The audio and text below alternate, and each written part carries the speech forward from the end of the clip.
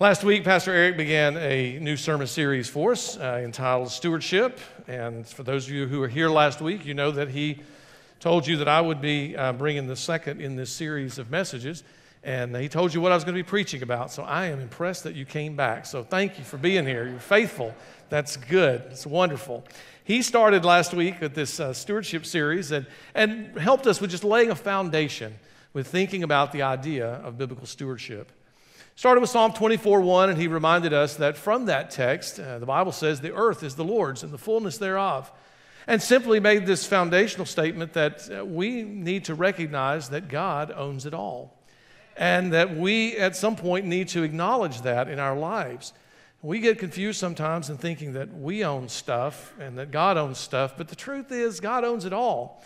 And he said that there were two ways that we could respond to that ownership of God. We could respond by creating chaos or inviting chaos in our life when we choose to ignore God's authority. When we decide, you know what, God, I think it's my stuff, I'll do with it what I want to do, that's kind of a recipe for disaster.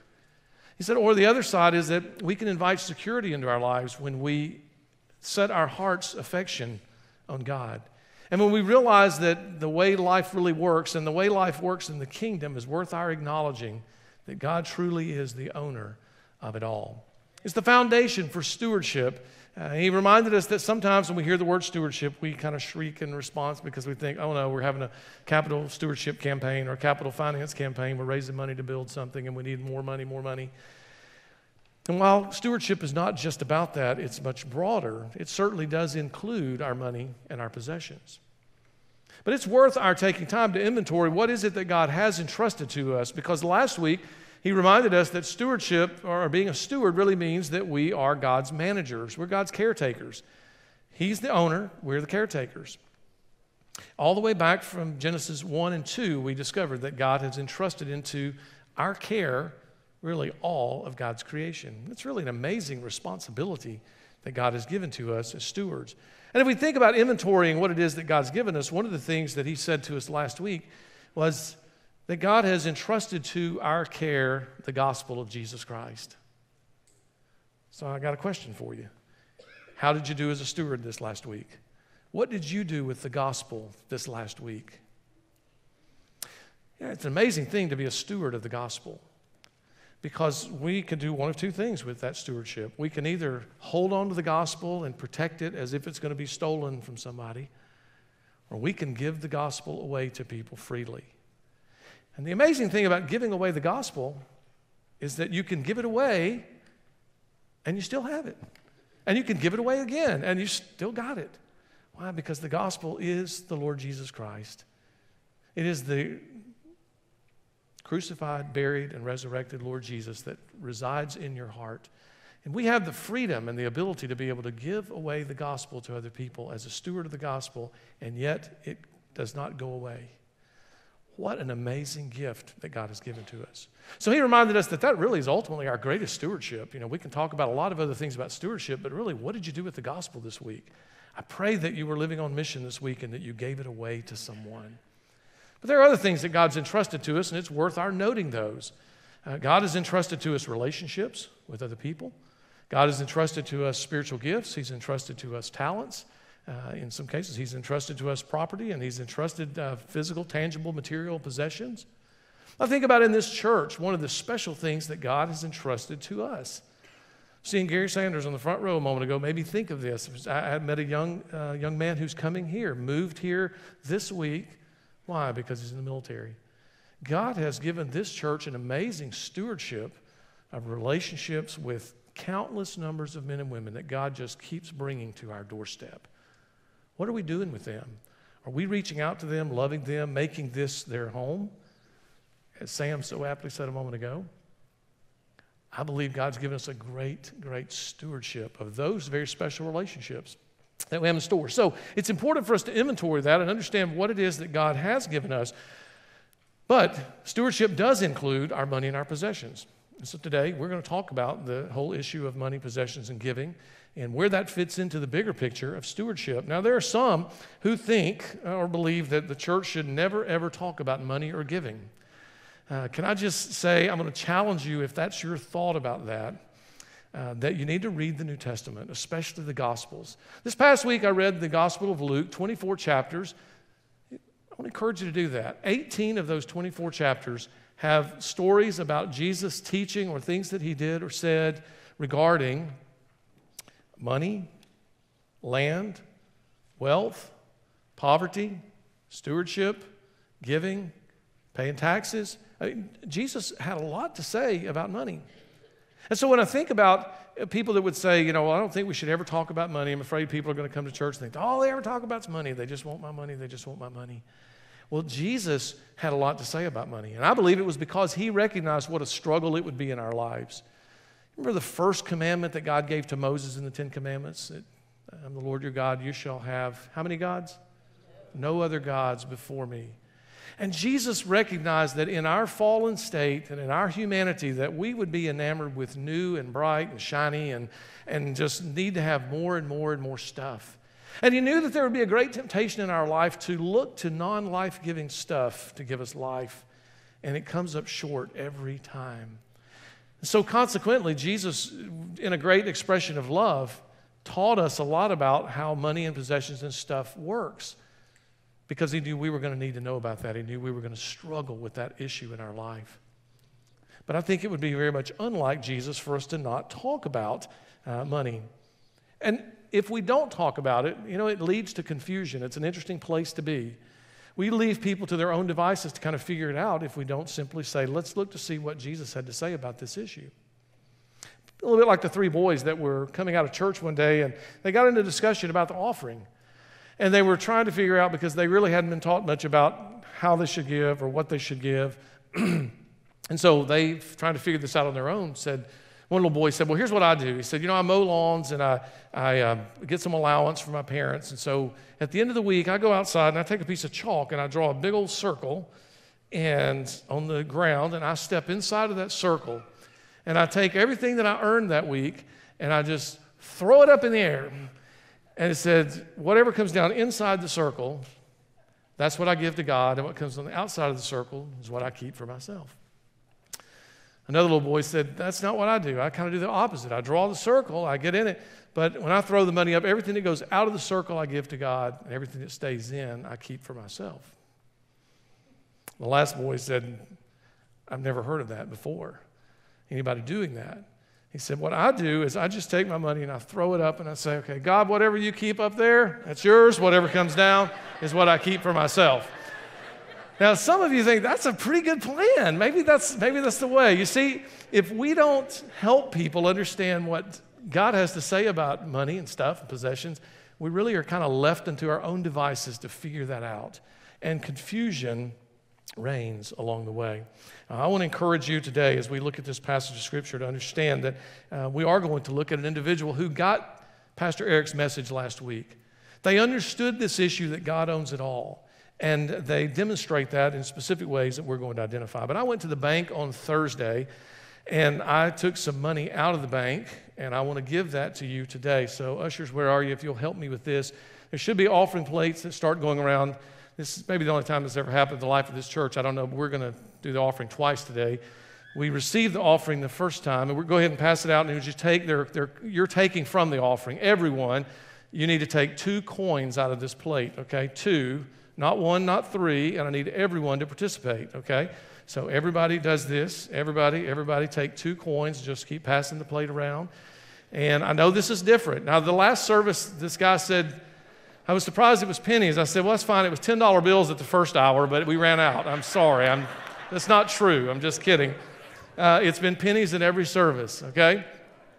You hold on to those, and I'll tell you what we're going to do with them at the very end, but I just want you to have those as a gift from me, and we'll use that as part of our teaching this morning. Now, this is a bit of an unusual passage that we're going to look at today, and not unusual in the sense that it's unfamiliar, but I believe that it's unusual in the sense that as followers of Christ, we should seek to mimic Jesus or imitate Jesus. We should do the things that Jesus did. But when I read this text, I think, man, we don't do this at all. The passage of Scripture we're going to look at today, Jesus recognized the biggest givers to the temple. And I'm thinking, we don't really do that much at all. As a matter of fact, we practice this anonymity kind of thing where, there's a separation with our pastoral staff. We have no idea. We don't have a way of knowing what you give or how you give. There's a separate office that deals with that. So I don't know if you give anything to this church. And so Jesus, though, is at the temple, and he's recognizing those that give the greatest gift. So I thought it would be a good idea if we did that this morning. We just received the offering a little while ago, and we want to recognize who gave the largest gift, the biggest gift today. Who do you think that might? Don't say anything. No. Actually, before we do that, though, you're going to need to make sure that you're measuring properly. Because you see, if we're not careful, we will suffer from the same thinking that the disciples had. And Jesus actually took this moment to teach them and try to correct their thinking, because they were not using the right measure very likely, and probably we would not use the right measure either if I said to you, please name the person who gave the biggest gift today. I promise you, most of us would be wrong in our answer. So with that bit of introduction, let's take just a moment to look at the scripture. Luke chapter 21 is our text today.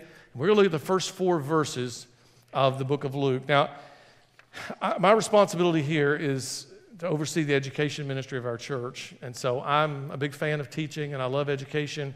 And if you are one of our teachers here or you teach in some other setting, just looking at the life of Jesus, you have got to appreciate his giftedness as a teacher. Absolutely amazing. The Gospel of Mark tells us that Jesus' teaching amazed and astounded those who heard him, because he taught as one having power, great power and authority. He had the ability to make incredible observations and to be able to teach very succinct life lessons that would challenge and shape the disciples for the remainder of their life. Now remember, Jesus has called these 12 men to follow him. And a disciple is just a learner, so they needed the teacher. Jesus, the teacher, would teach them what they needed to know, because in just a few short days from this text, Jesus would no longer be with the disciples. He would be crucified, buried, and on the 3rd day he would rise again. He would be with them for a period of time, and then he would ascend to be with the Father after that. And they were going to be left in charge of the birth of the church and the continuation of the ministry of Christ. So Jesus poured into them in an amazing way. Let's read the text, and then let's make these observations. The Bible says in chapter 21 that he looked up and he saw the rich putting their gifts into the treasury. And he saw also a certain poor widow putting in 2 mites. So he said, truly I say to you, this poor widow has put in more than all. For all of these out of their abundance have put in offerings for God, but she out of her poverty put in all the livelihood that she had. Wow. It's quite amazing. Amazing what Jesus saw in this moment. Now again, he's focusing here on a teaching opportunity. Jesus seldom missed, I would say never missed, the teachable moment. And in this setting, he recognizes that something is happening. He makes an observation. And he observes that these people are putting money into the treasury. Now, he was located in the court of women at the temple in Jerusalem. Now, you may be thinking, why was he in the court of women? Well, the court of women was for men and women, but the court of women was as far as women could go in the temple. Now, you may not like that. You may think that's discriminatory. Well, that's just the way it was, okay? But the men could go on further into the temple. But the offering boxes, the treasury, there were 13 boxes like you see on the screen. And you see the shofar, the ram's horn, in the top of the box. It became somewhat of a funnel that people would put their offerings into. And if you look at Mark's gospel, Mark chapter 12 is the parallel text to this. Mark gives us an additional insight. He says Jesus sat down directly opposite of the treasury so that he could see what the people were putting in. And as he watched them, Jesus had an eye for the uncommon. And what he saw was not all the wealthy people that were coming by putting in large amounts of money. What stood out to him was there was this one certain poor widow. And he noticed specifically what she had in her hand. She had 2 small copper coins. And Jesus used this teachable moment to call the disciples over and says, come here, guys, you got to see this. You see what this lady's doing? And he said, she just gave more than all. He recognized the greatest giver, the biggest giver that day. Now, there are scholars that would say that word for all, she gave more than all, does not mean that she gave more than each individual. But Jesus was saying that she gave more collectively than all of the ones that had put all of their offerings in the boxes. This woman gave the most. That makes no mathematical sense whatsoever.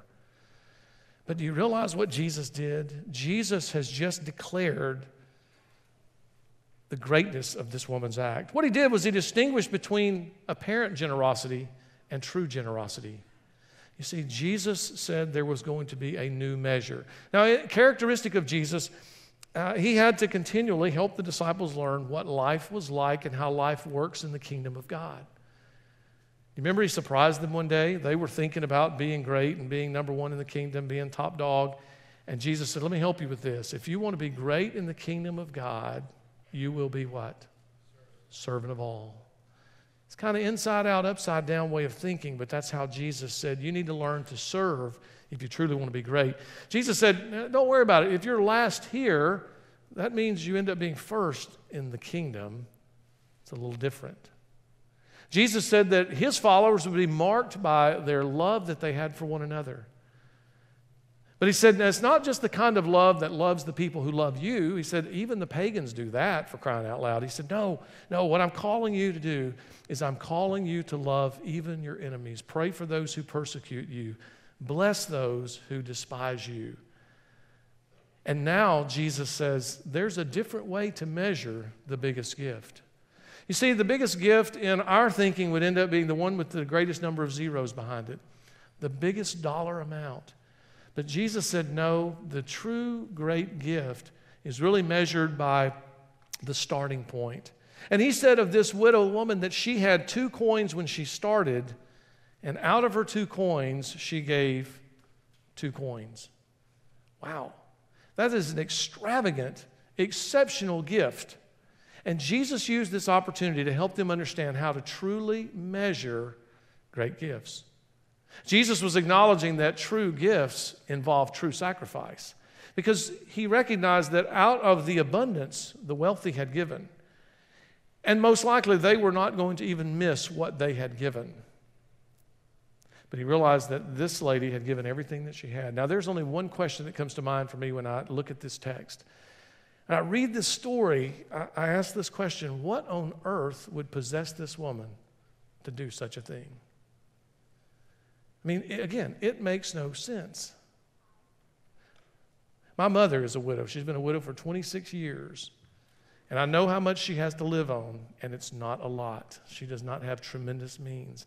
And if she were to call me and say, I gave everything I had to church today, I'm not sure what I would be saying. I'd be thinking, what? Are you kidding me? How are you going to live? And so it doesn't make sense to me that this woman did this, and yet Jesus commends her for her tremendous sacrifice. So when I think about how it is that might have happened, it occurs to me that this woman was making this offering in the very presence of Jesus. She was alive during Jesus' ministry. And, when Jesus was ministering to people, there were stories were going around about him. People talked about the incredible things that he had done. And so it makes me wonder if there had been times that she had been around, that she had been nearby, that she had heard Jesus teaching. Maybe she had heard Acts 20:35 when Jesus said, it is more blessed to give than to receive.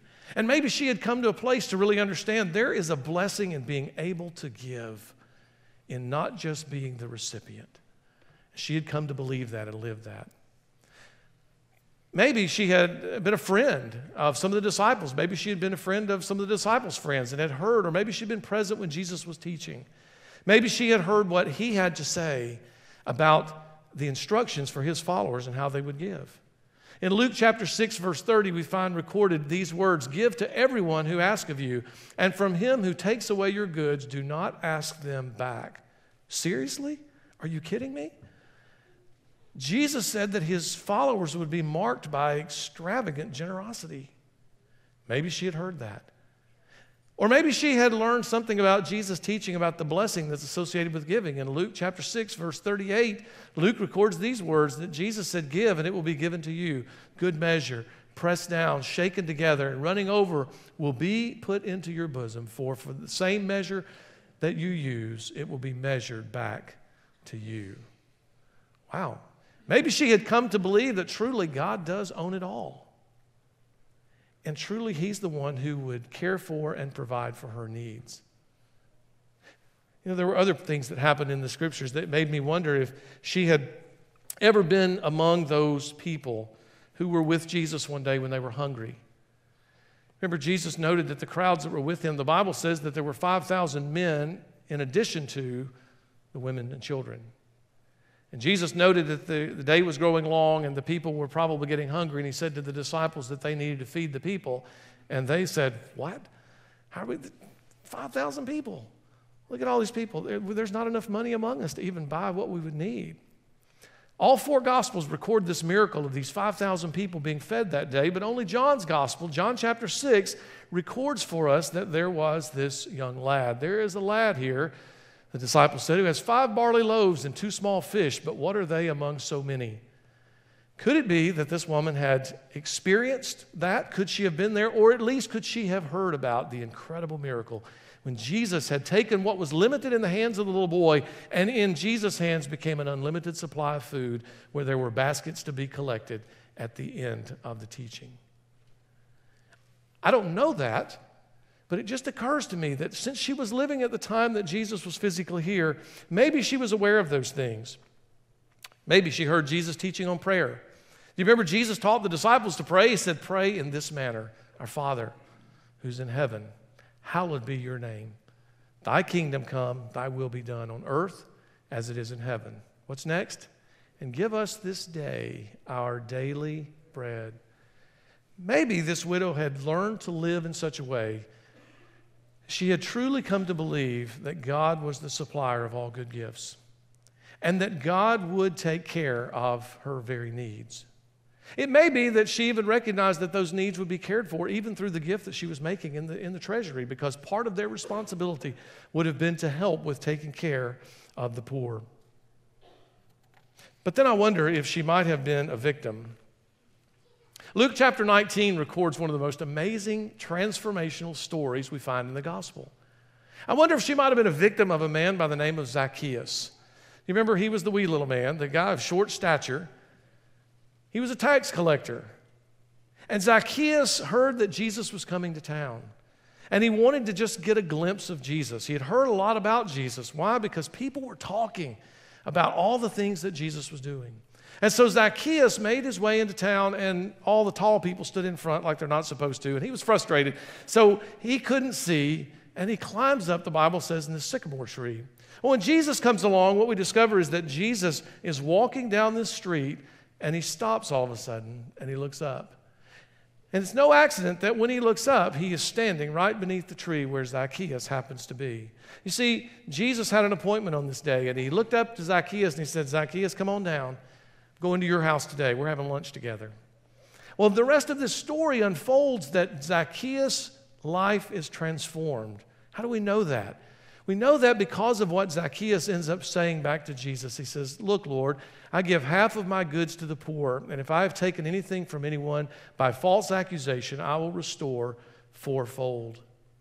I'll tell you a little secret here about giving. Zacchaeus was not giving so that his sins would be forgiven. Zacchaeus was given because his sins had been forgiven. You see, giving has nothing to do with our trying to buy our way into the kingdom of God. Giving has everything to do with a response of our heart to the grace of God.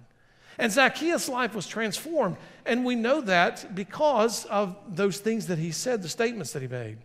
It's been said that Zacchaeus' heart was transformed, but also was his wallet. It was Martin Luther who made the statement that there are 3 conversions that are necessary: the conversion of the mind, the conversion of the heart, and the conversion of the purse. And he said the latter will prove to be more difficult. And he may very well be right about that. You see, Zacchaeus' response to the gospel, his response to Jesus, was recognizing that forgiveness comes in Christ alone.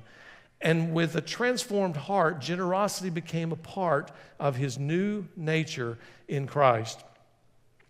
I want you to just note with me for just a moment that Jesus commended this woman for what she did. He commended her. To the disciples. He acknowledged that what she had done was a good thing.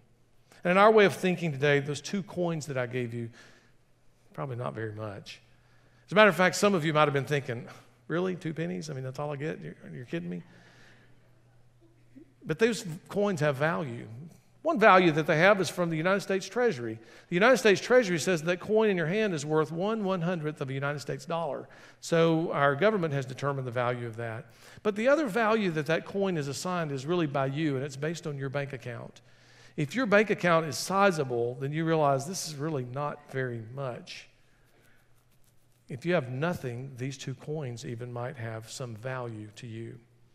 My guess is that as these people were putting their offerings in, Jesus was not the only one that noted those two. You may recall that in the Sermon on the Mount, Jesus talked about how giving really is an assumption for a follower of Christ. He didn't say if you give. Jesus just said when you give, and then he told us how to give.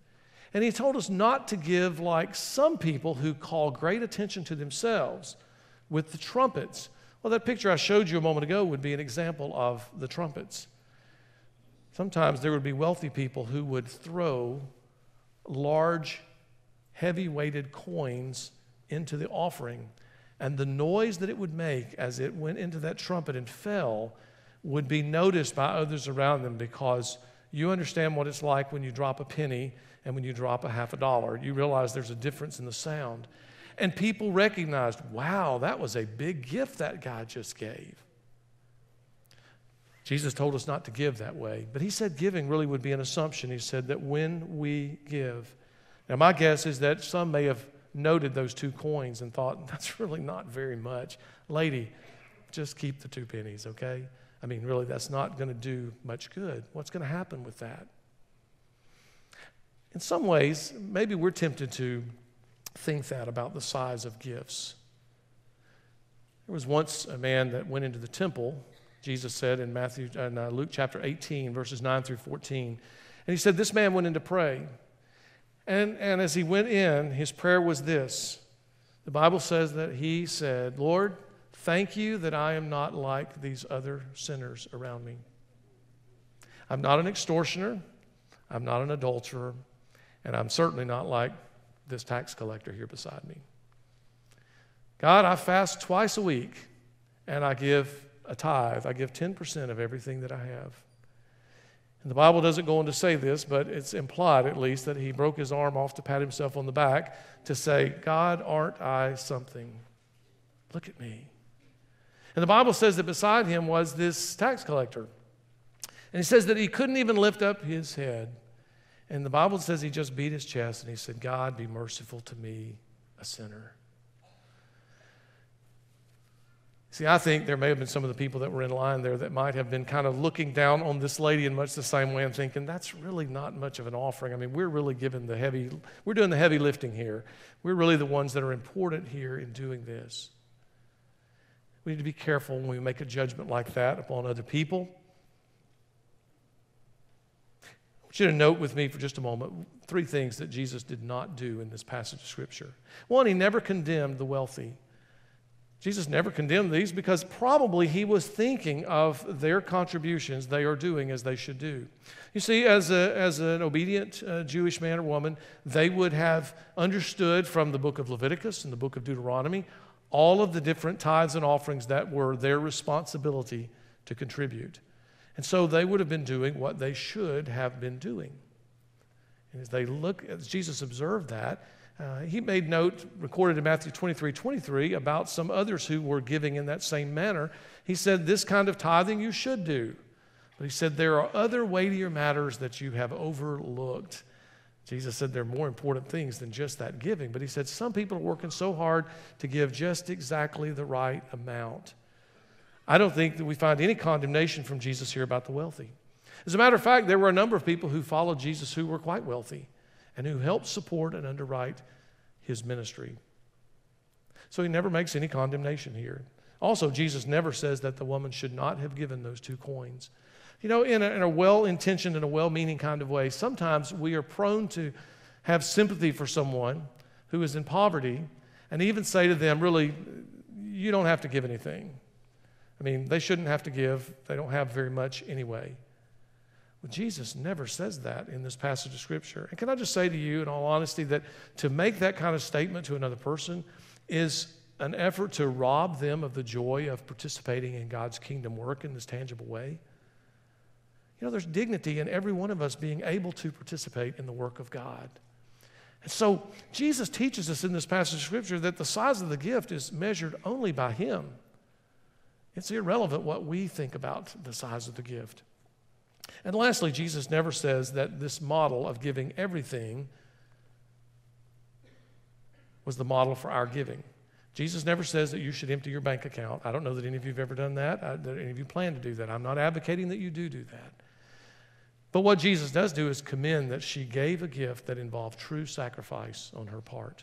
You may recall that it was David, the second king of Israel, that was in a place where he was needing to make a sacrifice, and there was one who offered to provide everything for him, and then he could make the sacrifice. And David made this profound statement that was so insightful about our giving when he said, "I will not sacrifice that which cost me nothing." See, David realized too that true generosity actually would cost us something along the way. I believe that Jesus recognized that in her giving her all, she was trusting that God was going to supply her every need.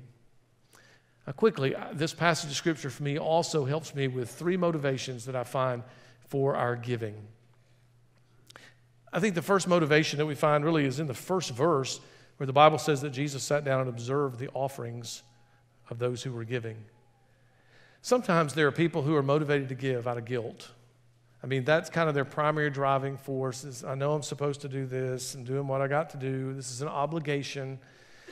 And I know that God is watching because that's kind of that implication there. Jesus watching there, we realize that He's with us, present here. God certainly knows where the offering plate goes up and down the aisles. He understands what our participation or lack of is in that. And some people find themselves thinking, okay, I'm going to do something, I'll give something, but it's not so much from the heart, it's because I'm going to feel guilty if I don't, and I'm supposed to do that. I want to encourage you to know that there really is a better way for us to give. There's a much better way to give than guilt. Another way that people give, or another motivation for giving sometimes, is greed. Now that may seem like an oxymoron. You're like, how could you give and be greedy? Well, it'd be in this way. A person could give in a sense that they're seeing themselves as making an investment somehow, and then they're looking for a return on their investment. You see, in the same way that there are physical laws of nature, like the law of gravity that says if I step off of this stage, I should expect to find myself on the floor below. Well, there are spiritual and economic laws at work as well. The Apostle Paul would refer to them as the law of the harvest. It says that we reap what? What we sow, okay? And so in the Bible, what we find is that there is some blessing attached to generosity and giving. And I can't explain that to you, but I can just tell you that when we give, it has a way of coming back our way. And some people in a level of immaturity might give in such a way as to say, I'm going to give, but I'm really expecting that God's going to give it right back, okay? And that would be not a perfect model for giving at all. You know, even unbelieving businessmen recognize the value of generosity and of giving because it ends up bringing back goodwill toward their company. And so I believe that there are some people, and maybe this would be recognized by some of those who were giving their gifts that day, might have realized that, you know what, it works when I give. It just works. I know that. And so I'm kind of giving out of this self-serving motivation that I'm going to get back in the end. Now, when we do that, one of the things that's important for us to recognize is that we really don't end up losing in being generous that way. Ask someone that you know who's truly generous how they've been hurt by giving to others. You'll be amazed at the stories they'll tell you about how God has provided for them and blessed them beyond their wildest dreams. Because even in our generosity, there is a blessing attached. Malachi 3:10 affirms this to the children of Israel. Malachi was challenging them, and he said, some of you robbed God. And they said, how do we rob God? He said, by the withholding of your tithes and offerings. And he said, so bring all the tithes into the storehouse. And God says, trust me, try me, prove me in this, says the Lord, and see if I will not open up the windows of heaven and pour out blessings so much that you can't even hold them. The Apostle Paul would say it differently in 2 Corinthians chapter 9, where he would say that if you sow sparingly, you reap sparingly. If you sow generously, you reap generously. The bottom line is that there are some people who give because they really ultimately want to get back. There's still a better way. I'll tell you that better way is pictured in the widow. And it's a picture of giving by grace, allowing the Lord Jesus Christ himself to lead you in your giving and to give in a response to what God has done for you. You see, this woman no doubt had come to a place that she understood that God would be her ever-present help in a time of need and that he would be the one who would supply her every need. And I think even in her poverty, she desired to participate in God's kingdom work. And so it could be that her poverty in this picture is a reminder to us of true poverty and true wealth. You see, Jesus said that real life is not found in the abundance of things. And while she may have been materially poor, this woman may have been rich in things that money cannot buy. And there may have been some people there wealthy who were throwing in lots of money, but they were not rich in the things of God. You know, money can't buy peace of heart and peace of mind. Can't buy peace with God. So I would never, ever want to encourage you to try to give money to this church somehow to get peace with God. That's a train wreck. That's a disaster. It will never work. Our giving needs to be motivated by the grace of God shown in Jesus Christ. It's a picture of me recognizing that my sin is forgiven not because I'm a good guy or not because I've done some good things. My sin is forgiven because Jesus Christ shed his blood on the cross for me 2,000 years ago. He died, was buried, and rose again. And by his grace, through faith, I have received Christ into my life. And if you're a follower of Christ, you've done the very same thing. And it was an act of grace. It was his gift to you. What response can we have? I could never repay that gift. No, wait. I should never, ever try to repay that gift. You realize what an insult it would be if you gave someone a true gift, a great gift, and they pulled out their wallet and tried to give you money for it? Like, no, I'm giving you a gift, man. Jesus gave his life so that we might live. And so what response could we have other than just gratitude and our willingness to express our thanks? And giving becomes one of those tangible ways that we do that. Grace giving becomes a way of recognizing that we truly do recognize that we are stewards. He's the owner of it all. He gives it all, and he gives it to us. That it is through us that God wants to bless others. The early church, Paul records in 2 Corinthians chapter 9, desired and loved to give. And they gave generously. As a matter of fact, they gave in kind of crazy ways. I mean, they really gave in ways that were unreasonable, way beyond expectation. They gave more than they could logically afford, and yet God brought glory to himself through that, and he provided their very needs. Somehow they had come to believe the truth of Acts 20:35, that it's more blessed to give than to receive. Now that passage of Scripture, that text, causes me to think, these are great pictures for us to determine which one of these best describes my life. Am I simply a receptacle for the blessings of God? That the blessings of God just flow to me and I just enjoy the blessings of God and it's just amazing. And I may actually punch a little hole in the bucket and let a little bit of that out and pass some of that along, but really my relationship with God is about God pouring into me and blessing me. Or could it be God really does desire for us to be a channel of blessing? That it is that God gives through us to the needs of others. And what Jesus said about this is that really this pipe may increase in size because as God determines that you are a steward that is trustworthy with what he's giving to you and that he can count on you to help pass that blessing along to others, he will actually entrust to you more. Important for us to recognize that God desires for this church to be made up of men and women who are living our lives on mission with the intention of stewarding the gospel and really understanding that God owns it all, that we are to be a blessing to people all over the place wherever we meet. And that God uses our life as a channel of distributing his blessing to others. And part of that ends up coming even in our financial giving. I want to encourage you today to consider which one of those best describes your life. Am I just the recipient of the blessings of God, or am I the channel of blessing of God to other people? I want to be that pipe.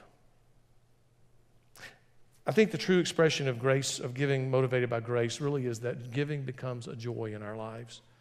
that it is a true joy for us to be able to give. When we give, our focus is not on, wow, I've got less money in my bank account now, but when we give, our focus is, I wonder what God's going to do to multiply what I have given today in his kingdom work. And I get to experience the joy of knowing what God is doing. Sometimes, I always don't know what God's doing, but sometimes I get the joy of knowing how God has used a gift to bless others. Let me make two applications to this and we'll be done.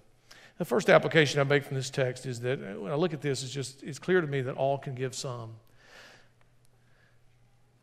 It is not up to us to determine how much other people should be giving. The reality is there's not a gift that's too small. That's demonstrated by the widow. And yet her gift was enormous. We're talking about her today. She participated in legacy giving. She gave everything that she had. But it is a picture for us that all of us can give something. All of us can participate at some level in God's kingdom work in a tangible way. Now, the point again of this text is not that we should give everything that we have in the offering. That's not my point. It is about recognizing how God measures our generosity. You see, the two boys had it right, or the three boys had it right in one sense. Our giving is measured both by what we give, but it's also about how much do we keep for ourselves. Good question for us to ask. God, you've given this to me now. How much of this is for me to keep on my own? If you're not giving today, I want to encourage you to begin. I want to encourage you to begin a journey that will change your life.